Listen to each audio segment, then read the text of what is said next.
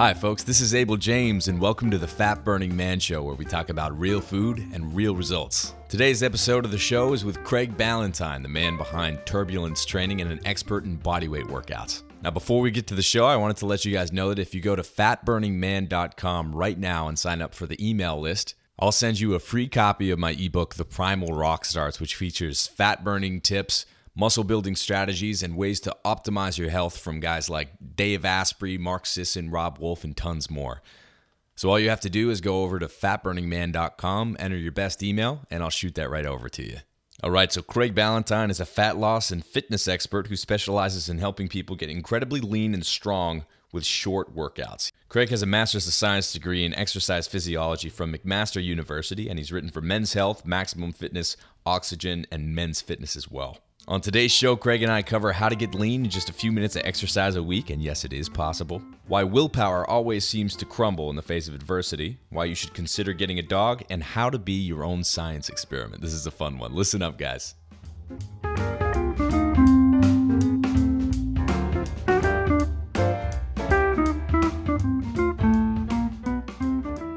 All right, folks, Craig Ballantyne is a well-known fitness expert who specializes in helping people get incredibly lean and strong with short workouts. He's written for some of the largest fitness magazines in the world, including Men's Health, Maximum Fitness, Oxygen, and Men's Fitness. He's also a fat-burning beast. What's cooking, Craig? Hey, how you doing? Thanks for that excellent intro.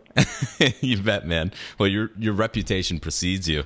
But why don't you talk a little bit about how you got into all of this jazz? Yeah, like a lot of fitness experts, I was the kid who was very active when I was younger, and I thought, man, I just got to get a job in this field. It's so awesome, to when I was younger, I was thinking athletics, so it's like, how can I get into the pros, because I'm certainly not making it into the pros with my athletic ability. And so that was my original thought. I went to a university here in Canada called McMaster University. It's quite well known among the exercise science world. Had some great advisors. I did a master's degree there in exercise physiology. We're going to talk about some of the stuff I learned along the way. And it was around then that I started writing for Men's Health in 2000, when I was still a graduate student. And then I realized I could just help way more people doing what I wanted to do by, bringing what I learned for elite athletes and helping them, and actually helping, the regular reader of Men's Health and Women's Health and Oxygen Fitness magazine to get amazing results in a short amount of time with, I guess what you might say, athletic type training. Yeah. So I used to do marathons, and I've always loved running. It's kind of like a meditation for me. When I first was introduced to the approach of getting a lot more in terms of results for less time, I was like, yeah, whatever. But then I tried it on myself as kind of a case study, and it was shocking the amount of fat that I lost, muscle that I built, all from exercising less. So when people ask you, is it really possible to get superhuman results in just a few minutes of exercise, how do you answer that question? Well, these days you can actually answer them with research. You can say there was a study that came out that really influenced me last year. It's from the Journal of Applied Physiology. I think it's Applied Physiology, Nutrition, and Metabolism. Mm-hmm. And it was a Canadian study, actually, and it's very similar to the Tabata training studies, but it's not Tabata training, because Tabata training is 20 seconds on, 10 seconds off at 170% VO2 max. It's very specific to that. With this training, what they did is they had people do those 20 seconds of work, but they had them do bodyweight exercises. So they did burpees, mountain climbers, push-ups, and then they rested 10 seconds, and they did 8 rounds of this. And so that was one group, and it was women. It was all women, this study. Second group was a control group, did nothing. And a third group was a group that did 30 minutes of jogging. And what they found was the aerobic fitness levels were the same among the two training groups. So the 4 minutes of training and the 30 minutes of training resulted in the same fitness gains for cardiovascular. But they found, and this is pretty obvious, that the muscular endurance gains were only present in the bodyweight exercise group. Mm-hmm. And then, just as important in almost all of this is that the bodyweight training group enjoyed the training the most compared to the other groups. So now I can say with research that here's the fitness gains in this, and then I don't have research that shows 4 minutes of exercise is better than 30 minutes for fat burning, but I have, hundreds, maybe even thousands of case studies that have used my programs and other, and even in my transformation contests, I can say, hey, look what this person did, this person did, this person did. And one other thing I will mention on that is who tends to get, when we talk about who tends to get the greatest results in this, it's that person who's making that switch from the low intensity long exercise to the high intensity short exercise. That's when you see the greatest gains, is when you make that switch. Yeah. So is 4 minutes like the most effective protocol, or is it just a matter of like hitting that high intensity for some period of time, and that's kind of like the minimum effective dose? That's a great question. I don't have research to say what is best. I certainly don't limit the workouts to 4 minutes. We think that 4 minutes seems to be great, but what if we did 4 minutes of a lower body exercise, 4 minutes of an upper body exercise, maybe 2 minutes of a core training exercise? We can do some really great workouts in under 20 minutes. When I'm using that specific style, my body weight stuff, I try and keep them around 12 to 15 minutes, but we'll go a little bit longer sometimes. But certainly the more work you do, the diminishing returns kick in. We can talk about that in terms of weight training in the 1 versus 3 sets and all that sort of stuff. But I don't know if you would get the same results in 2 minutes. Probably not, but it's pretty cool, and I'm sure there'll be more and more studies coming out on this stuff just to see exactly how little of a stimulus you need for a response. And that's really what people need to understand on a general level, a basic level about exercise, is that what you're doing is you're applying a stimulus to your body, and your body responds by adapting to the stimulus. And you can get into the entire neuromuscular physiology and the biochemical reactions in the muscle and why this happens, and it's an interesting conversation. But once you understand that, and what you're doing is applying a stimulus, then you can understand why the shorter workouts work. And conversely, you can understand why too much exercise leads to overuse injury, because if you keep on applying a stimulus, your body doesn't have a chance to adapt to it, and you get overuse injuries, and that's why runners are in the physio office so often. And people that weight train their shoulder joint too much as well. So certainly every exercise has its drawbacks. Yeah, so if you are doing body weight exercises, for example, how do you counteract, creating a muscular imbalance? Well, the key is really to make sure that you attack the different movement patterns of the body. And so when we do our programs, that's another reason why they're longer than 4 minutes, is we make sure that, if we do some pushing muscles either today or yesterday or something, we'll make sure that we do a good amount of pulling exercises that are, the antagonistic movement to the movements that we did in the same program or in a different workout. So we make sure that we train all the muscles of the body and just make sure that the person's posture and their form is correct as well. That's a key component of it. And also we take a look at their daily activity habits. People that sit all day long, first of all, sitting is very dangerous for your health in general, but also it really ruins your posture. And so we got to take a look at, what does the client bring to the table in terms of, have they been sitting for 20 years and they have really terrible posture? We have to take a look at that and how we do our workouts. Totally. I actually just got a new computer, one of those big old iMacs, and I set it up on a totally jerry-rigged stand-up desk, and I've decided to do all of my interviews standing up. So I'm standing up right now, and it's awesome. It's so much better. You just feel like blood is flowing. Yeah, I've been walking around actually while I've been doing this, and I don't necessarily have the reference for it, but I from what I understand, there's research that shows when you're up and you're moving about, you do have more energy and you do much better when you're doing these phone interviews. So I try and move around quite a bit when I do them as well. That's pretty cool. Are you just like pacing or like doing errands? I'm walking around and opening doors, checking on dogs, and getting drinks of water. That's awesome. It's all purposeful. Yeah, I do something similar. Not when I'm on my own interviews, but when I'm on the phone interviews. I love just like having my hands available and kind of like multitasking. I also find that when you do that low intensity exercise, just walking around, it gets your brain moving in a way that it doesn't when you're just kind of sitting there stagnating. Well, there's certainly research that shows when you get out of your regular work area, that's when you're more creative. And so, you think back to when I believe it was Newton who, came up with the idea of gravity under the apple tree. It wasn't just because an apple hit him in the head. It's because research shows that, people are more creative outside their regular work environment. So if you're trying to come up with a really big idea in whatever job you have, it's probably not going to come to you sitting at the computer. It's going to come to you when you're out walking the dog or when you're in the shower. That's why people get so many ideas in the shower. And you just have to make sure that you're able to write them down as soon as you get out, because they're slippery little fishes and get away from you. That's totally true. So why don't we talk about that a little bit? Like, I'm sure that you experience this all the time. The hook for why they come in to get help is fat loss or building muscle, something that's mostly superficial, but they stay with it and find that it's changing their lives in a positive direction. So how do you kind of coach them through that process? Well, one of the big things that's been a huge boost to my business and how many people I'm able to help, and really has literally changed my life, has been the including a transformation contest in my business. And I started running my first one in the fall of 2007. I think we're on 16 or 17 right now in Turbulence Training, which is my main business. And we actually just started another one in another business I have called earlytorise.com.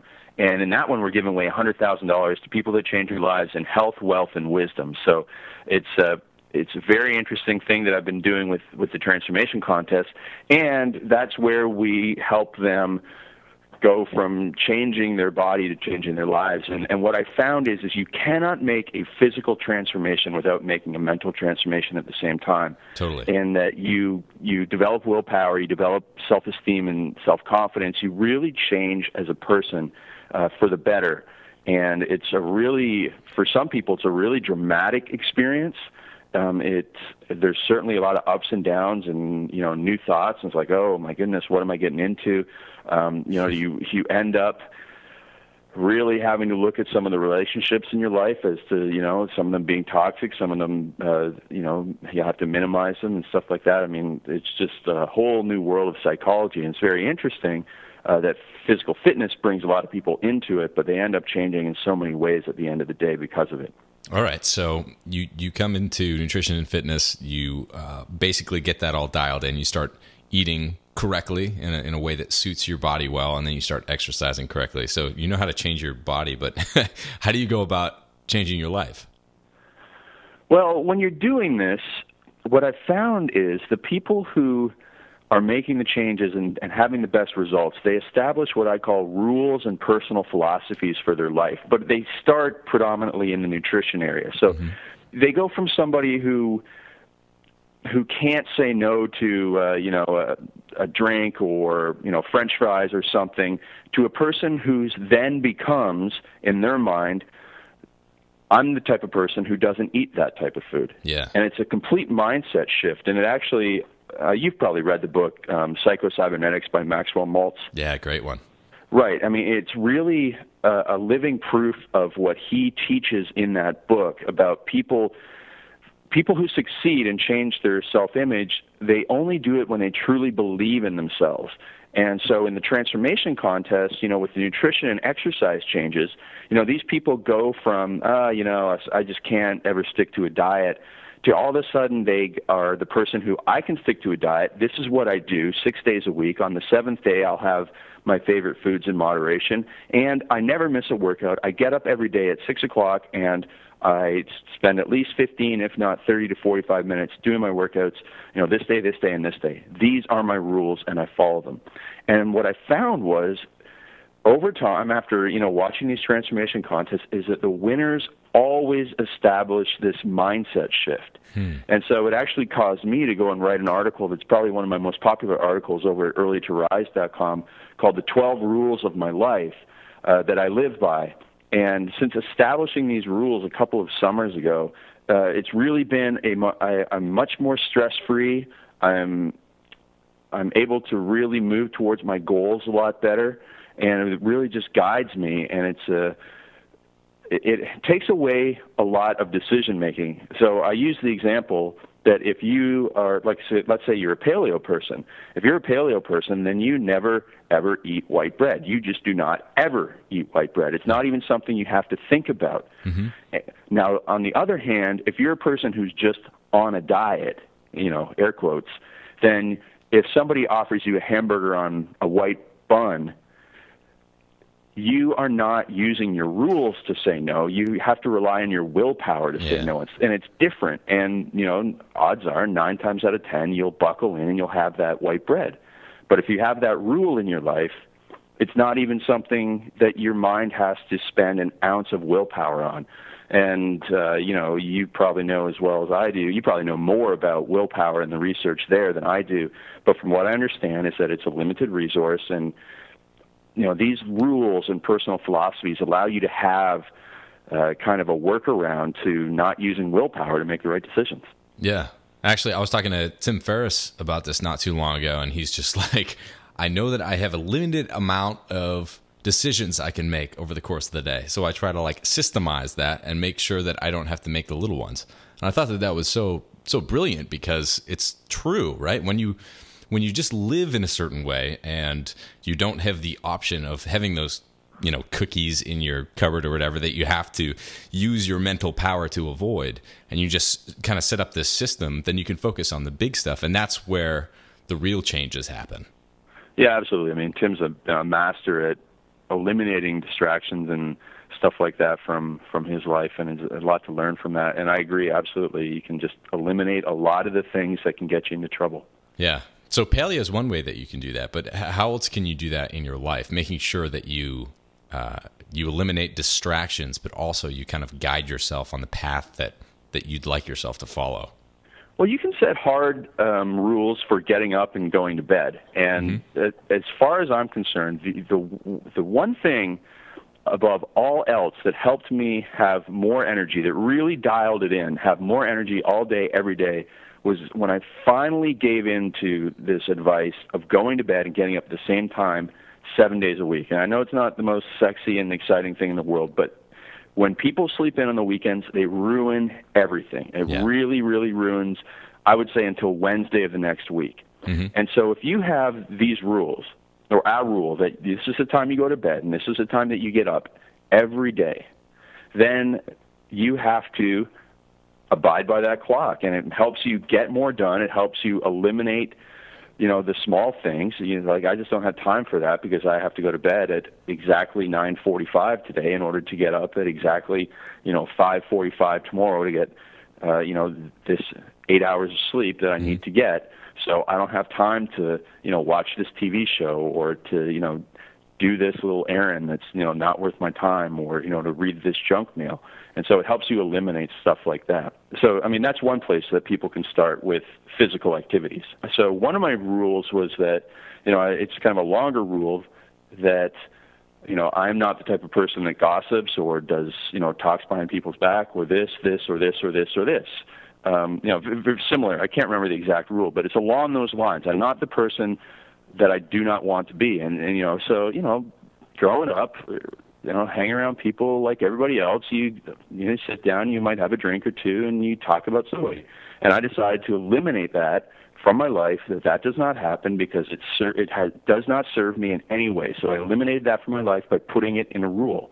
And once you set those rules for your life, if you start to break them, then you become a hypocrite. And becoming a hypocrite is probably one of the biggest, I wouldn't say evils, but it's probably one of the most looked down upon things in society these days, is being a hypocrite. And so you don't want to be a hypocrite to yourself, and you don't want to be a hypocrite to others, because it's really, everybody looks down on that, more than they look down on people that commit even some crimes. Right. So that's another thing. You can build in things that you don't want to do into your rules, and personally, it's really helped me. Yeah, and so at the beginning, when you're building those things in, the people around you, I found, tend to revolt, right? They poke fun, or they're like, oh, he can't be serious, this is ridiculous. But after a little while, they kind of start following those rules for you, right? Like, so if they used to be feeding you tortilla chips and cookies, and like, oh, what, you're not going to eat that cookie? Like, you must be crazy, what a bummer. After a while, that becomes part of your identity in their eyes as well, and then they just kind of like knock it off. Right, and the more that you live your identity with, confidence and courage, the more that people will support it.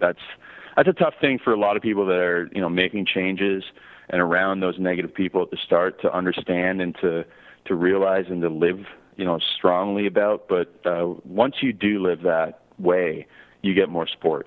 Totally. Yeah, I have an example of that that's gotten more and more distance from who we should be, and that's just the amount of accessibility that everyone has to technology in our lives. So we're carrying it around in our pockets. We're in front of computers all the time.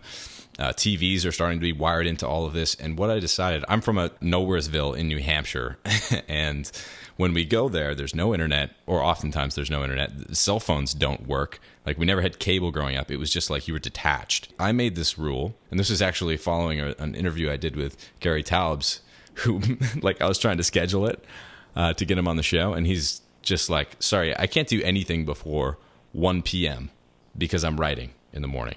And I'm like, wow, like, that's brilliant, right? Because, like, you can get so much done when you have that rule of time that's only for that thing. So there are no text messages barraging you. There's nothing else in the way. You can just focus on it. So I decided to make my own rule where I turn my phone off so I don't respond to text or phone or email in the morning. And at first, that kind of confused people. Why isn't he getting back to me? Is he ignoring me? But over the course of time, now I open up my inbox and no one emails me around then. They wait until they know I'm going to be available, and that just works so much better for everyone. Right. I mean, it's all about managing expectations. It really is. And you can build your own day. You can build your own habits.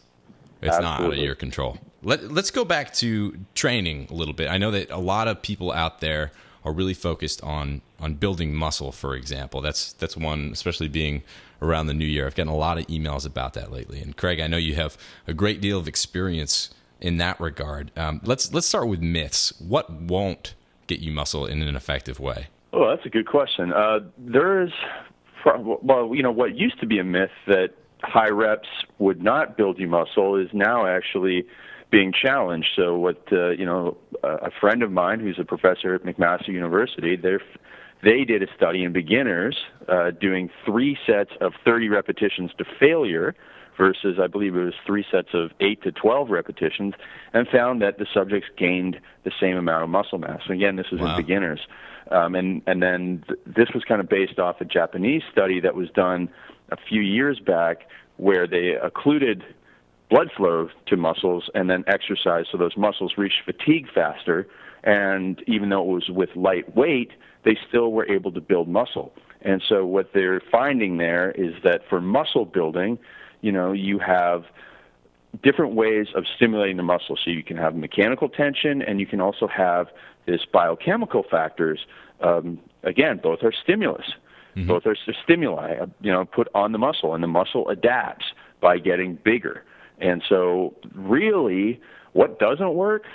Probably it's a lot easier to say that pretty much almost everything works. You just really need to train. I guess it would be different ways. I mean, you're going to have to train through some pain when you're doing that 3 by 30 repetitions. Yeah. That's going to be a little bit different when you're training 3 by 8 to 12.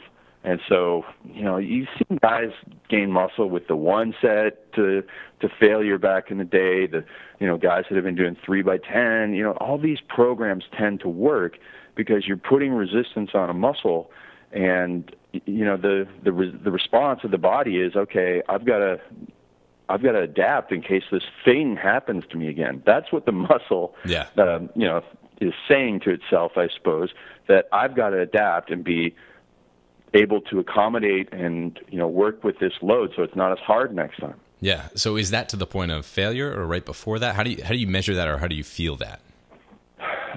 That's a great question. I mean, the lighter stuff you go to failure on, and the other stuff I wouldn't go to failure. Once you get below 10 repetitions, I wouldn't go to failure on, because then you start to mess around with central nervous system, and you're not going to get as strong, and you're going to need a different level of recovery when you're training with heavier weights compared to when you're training with lighter weights. Mm-hmm. And but when it comes down to it, I know guys who are pro bodybuilders who train with relatively light weights compared to what they can handle, because what they're looking for is safe hypertrophy without the risk of getting injured. Mm-hmm. And they don't need to be really, really strong. They get really strong because they have really, really big muscles, but they don't need to be power lifter strong, so they don't train the way a power lifter does. So really a lot of, the bottom line here is a lot of training programs for building muscle work.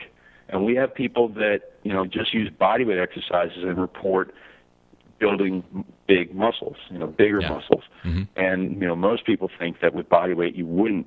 Now, not everyone's going to. A lot of people will not, but some people do. So you really need to be, as always, and I'm sure you probably mentioned this to people before, is that you really need to be keeping track of how you respond to specific types of training. You need to be your own science experiment. You need to really pay attention to what's working. Yeah, and what's not working, right? Yeah, absolutely. But I do like what you said there and the whole approach that almost everything works as long as you're moving your body and putting stress on the muscle and getting to that point of stimulus. And then as long as you're eating right. enough food, and in most cases that's not too hard. Yeah, totally. Especially with how hungry you get after you work out hard. But you do need to eat the right kind of food. So what does your diet generally look like, Chris? Or sorry, well, it has changed a little bit in the last year. I used to I can kind of get away with eating whatever I want, but I have switched because I did do a gluten sensitivity test, and even though I never noticed any problems eating gluten, according to the genetic test that I did, I have the alleles, or the genetic alleles that say that I am sensitive to gluten, and so I took that out of my diet. I didn't notice any differences, to be honest with you. I didn't notice any differences at all. But then in the wintertime, the last 3 years, I've actually experienced what's called Raynaud's phenomenon. I don't know if you know what that is, but it's people with cold hands all the time. Mm-hmm. Right. So I've always had cold hands, but in the last 3 winters, 2 of my fingers have started swelling up as soon as it hits mid-November. Really? And I didn't know what it was until I went to the doctor this year, and he said that's what it is. Huh. And so I mentioned that to my friend Dr. Peter Osborne, who is a hardcore gluten-free functional medicine expert in Houston. And, he knew that I was gluten-free, but he said, well, why don't you take out dairy from your diet as well?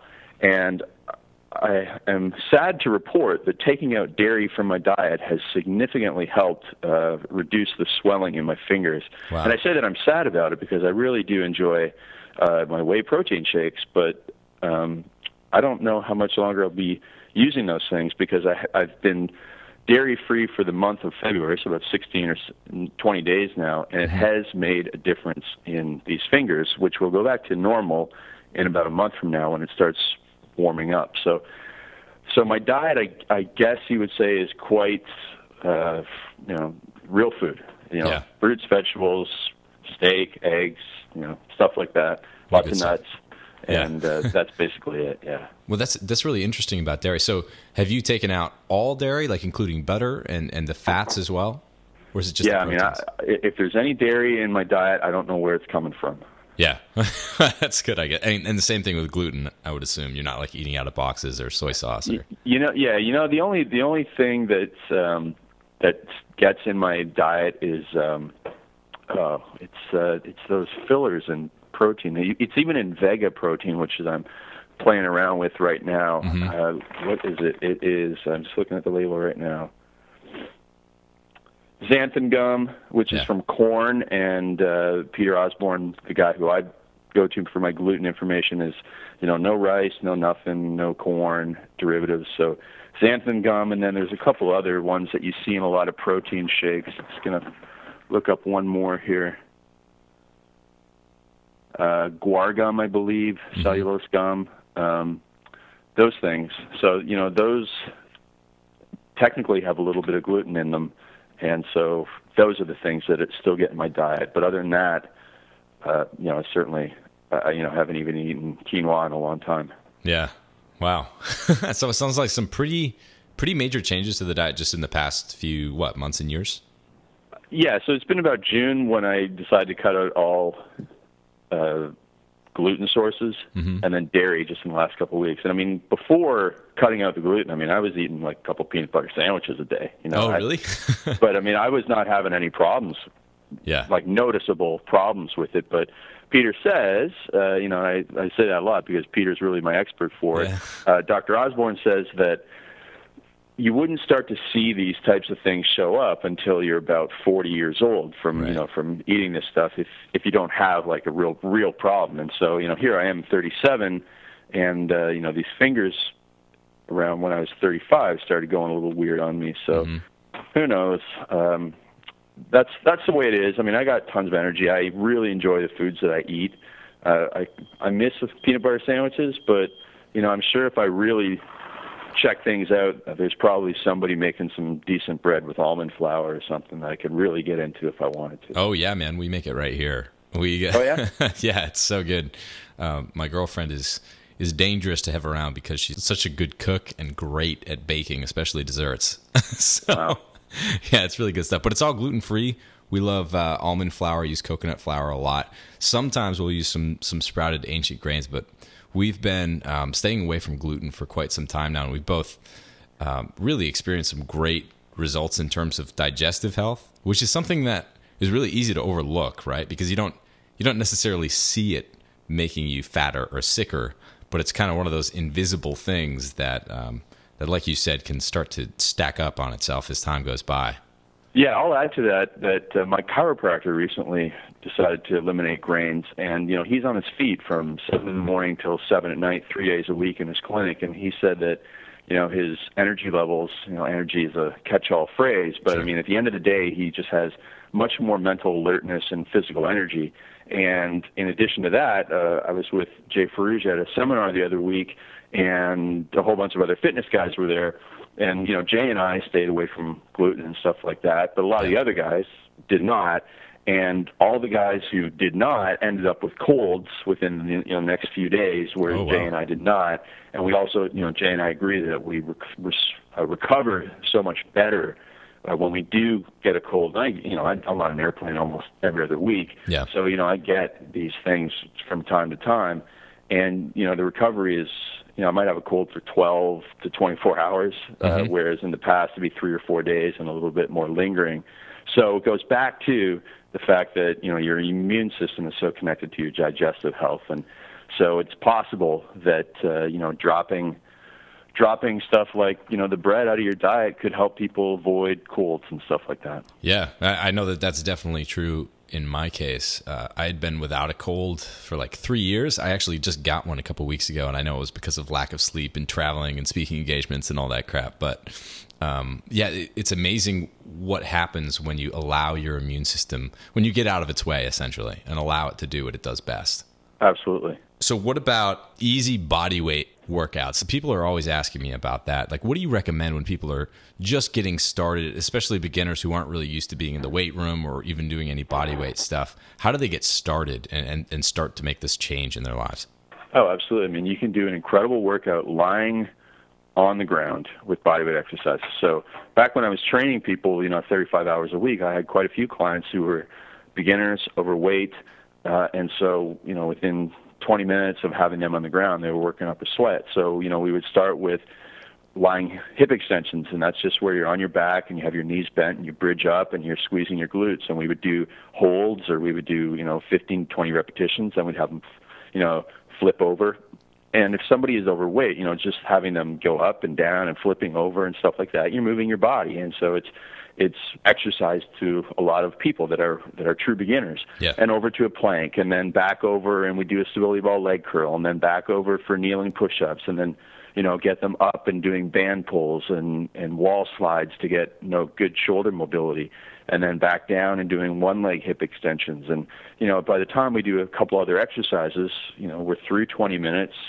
And they've been strengthened, and they've burned some calories, but they've been strengthened, and they're helping to build the muscles that will then allow them to do the standing exercises without any knee problems. So then we work into something like, wall squats, or squatting with a stability ball between them and the wall for support. And then we work into some step ups and split squats with balance, and on and on and on, and away we go. And it's really, there's over 101 bodyweight exercises that we work up to more advanced ones and have a good time doing it. And, we can throw these down anytime, anywhere. Yeah, very cool. I love that, and do the bodyweight stuff all the time, especially when traveling. But let's contrast that with Craig walks into a gym What's your goal now? Like, what are you focusing on?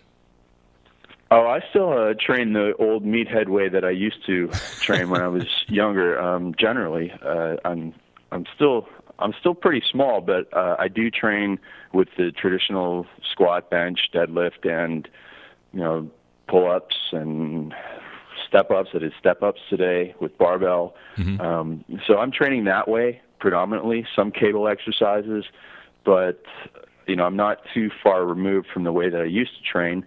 But there is a little bit more bodyweight exercise in there. But I mean, yeah, really, it's not too different from the way I trained when I was 16. Wow, because it works. Yeah. I mean, absolutely. I mean, the basics that I learned then are the basics that I stick to now.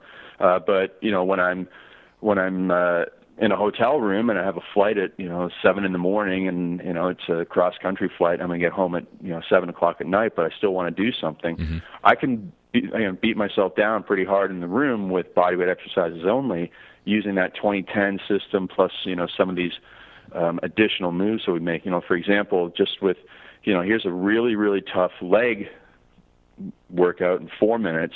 We do something that I call the Punisher squats. You do about 15 repetitions of bodyweight squats, and then you hold for 20 seconds. Then you hold the bottom position for 10 seconds, and then you do another 15 squats, and you can repeat that for the full 4 minutes, just holding the bottom position. We call that the Punisher, and that's 20 seconds of squats, 10-second hold, 8 rounds.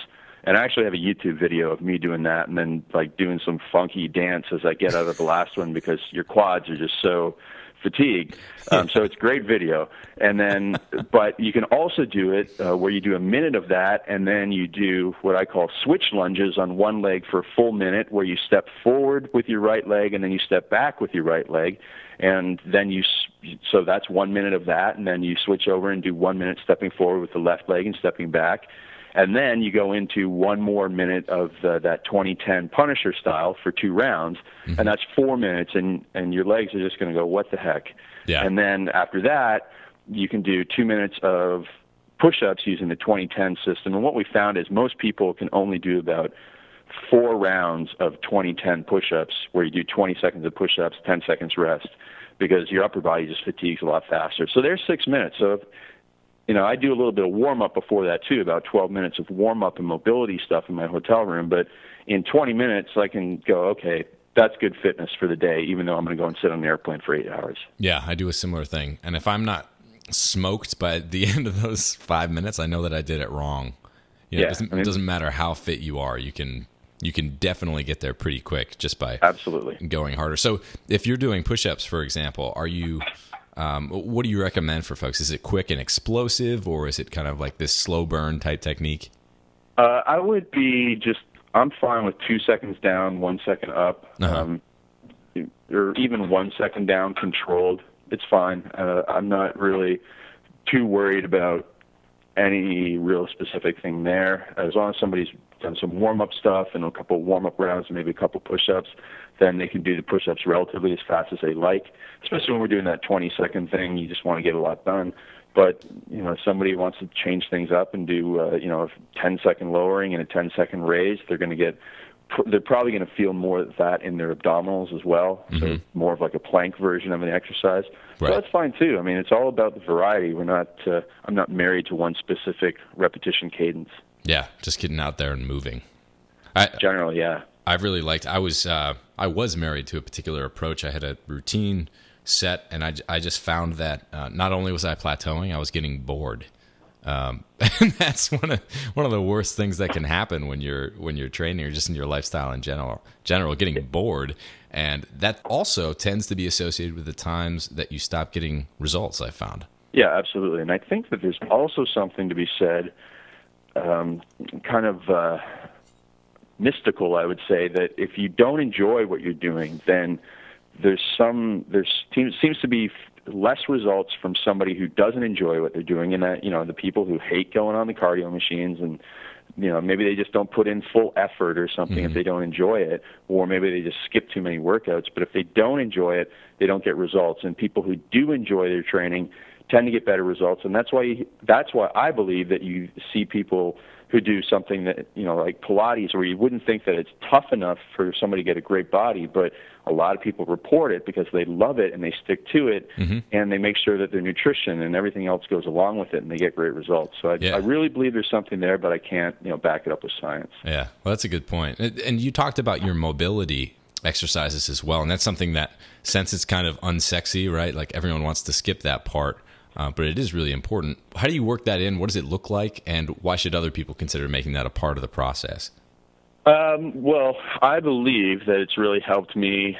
I had a bit of a low back injury a couple years ago, and I had to do a lot of some stretching, some static stretching, boring old static stretching, but also some additional core work, basic stuff like planks and side planks and stuff like that, and then some mobility, which is just, moving your body in a whole bunch of different ways. I was doing foam rolling for a while, but now I'm not even sure if I would recommend foam rolling too much. I think that... Oh, really? Yeah, just because a lot of people, I think, are overdoing it now, and I think I was even overdoing it, because when you do something like foam rolling, and if it's an off day or something, you're stressing that tissue. I mean, it's almost like a treatment, and so you're really applying more stress to it, and it can cause even more inflammation. So what I found was, when I would go away on trips and not do any of that foam rolling stuff, that I would come home, and even though I thought I was doing less mobility, that I wasn't as sore as when I was doing that stuff every day. So I've actually cut it back quite a bit, because, again, it's like going to and getting a hard massage every day, and most people feel sore the next day after a hard massage. Now, if you're doing that to yourself every day, you're really probably impeding the recovery process. And so I've cut back on the foam rolling and stuff. Maybe right now I don't really have any injuries, and I'm moving really great, so maybe if I had an injury, maybe some properly spaced out foam rolling would help.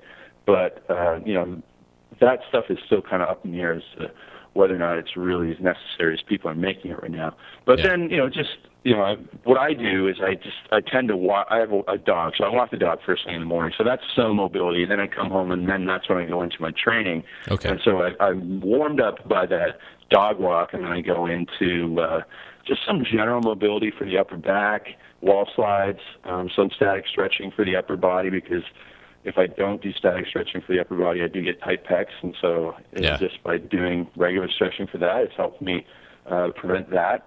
They're no longer as ropey as they used to be when I first started getting the ARP treatment. And so I do that stuff, and then I work my way down to lower body stuff. I do some bodyweight squats, I do some single leg Romanian deadlifts, I do some leg swings, I do some lateral lunges, and not a lot, just 6 to 10 repetitions per movement. And then I also do plank and bird dog and maybe a hip bridge, and also the W, Y, and T patterns for your upper back as well. And so it used to be that I was doing this thing that was like 35 minutes long, and now I just realize there's quite a bit of diminishing return now that I don't have anything to work through. So I've cut it back to about 15 minutes, even less if I'm in a real rush.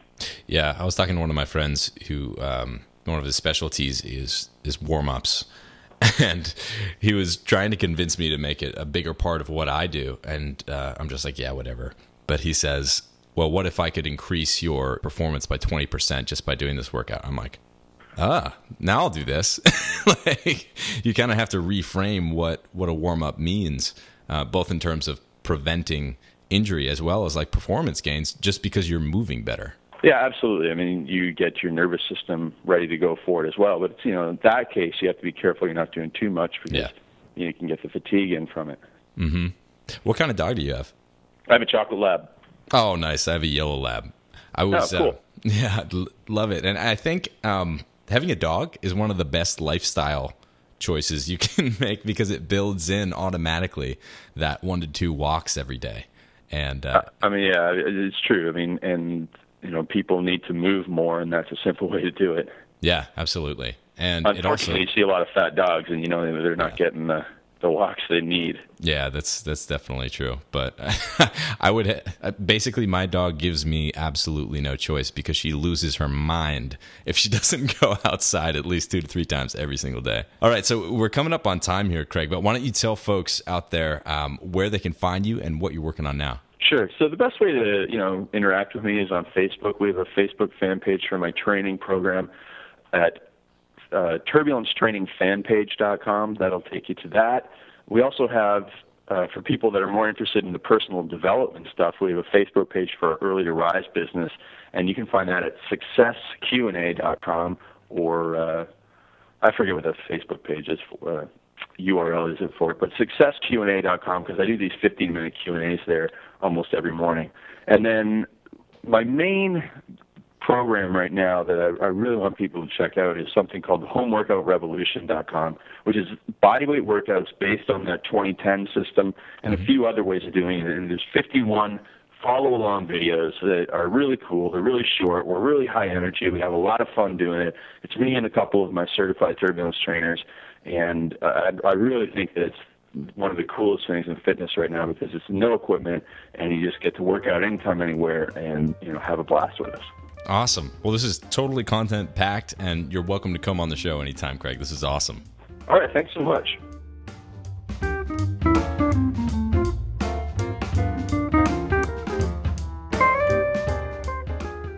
If you'd like to hear more from Craig Ballantyne, you can hop on over to his websites, turbulencetraining.com and earlytorise.com. Some other exciting news, the Fat Burning Man Show has once again cracked the top of the iTunes health charts in, the United States, United Kingdom, Canada, Australia, and a few other places. So thank you so much for the strong reviews that you guys have left for the show. I really appreciate your support. Once again, head on over to fatburningman.com right now to get your free ebook. All you have to do is sign up for the email list. It's right there on the front page, as well as in the sidebar. And I'll shoot you a free ebook called The Primal Rockstars, featuring Mark Sisson, Rob Wolf, Dave Asprey, and tons more. Got some exciting shows coming up, so stay tuned, guys, and I'll be talking to you guys soon. Cheers.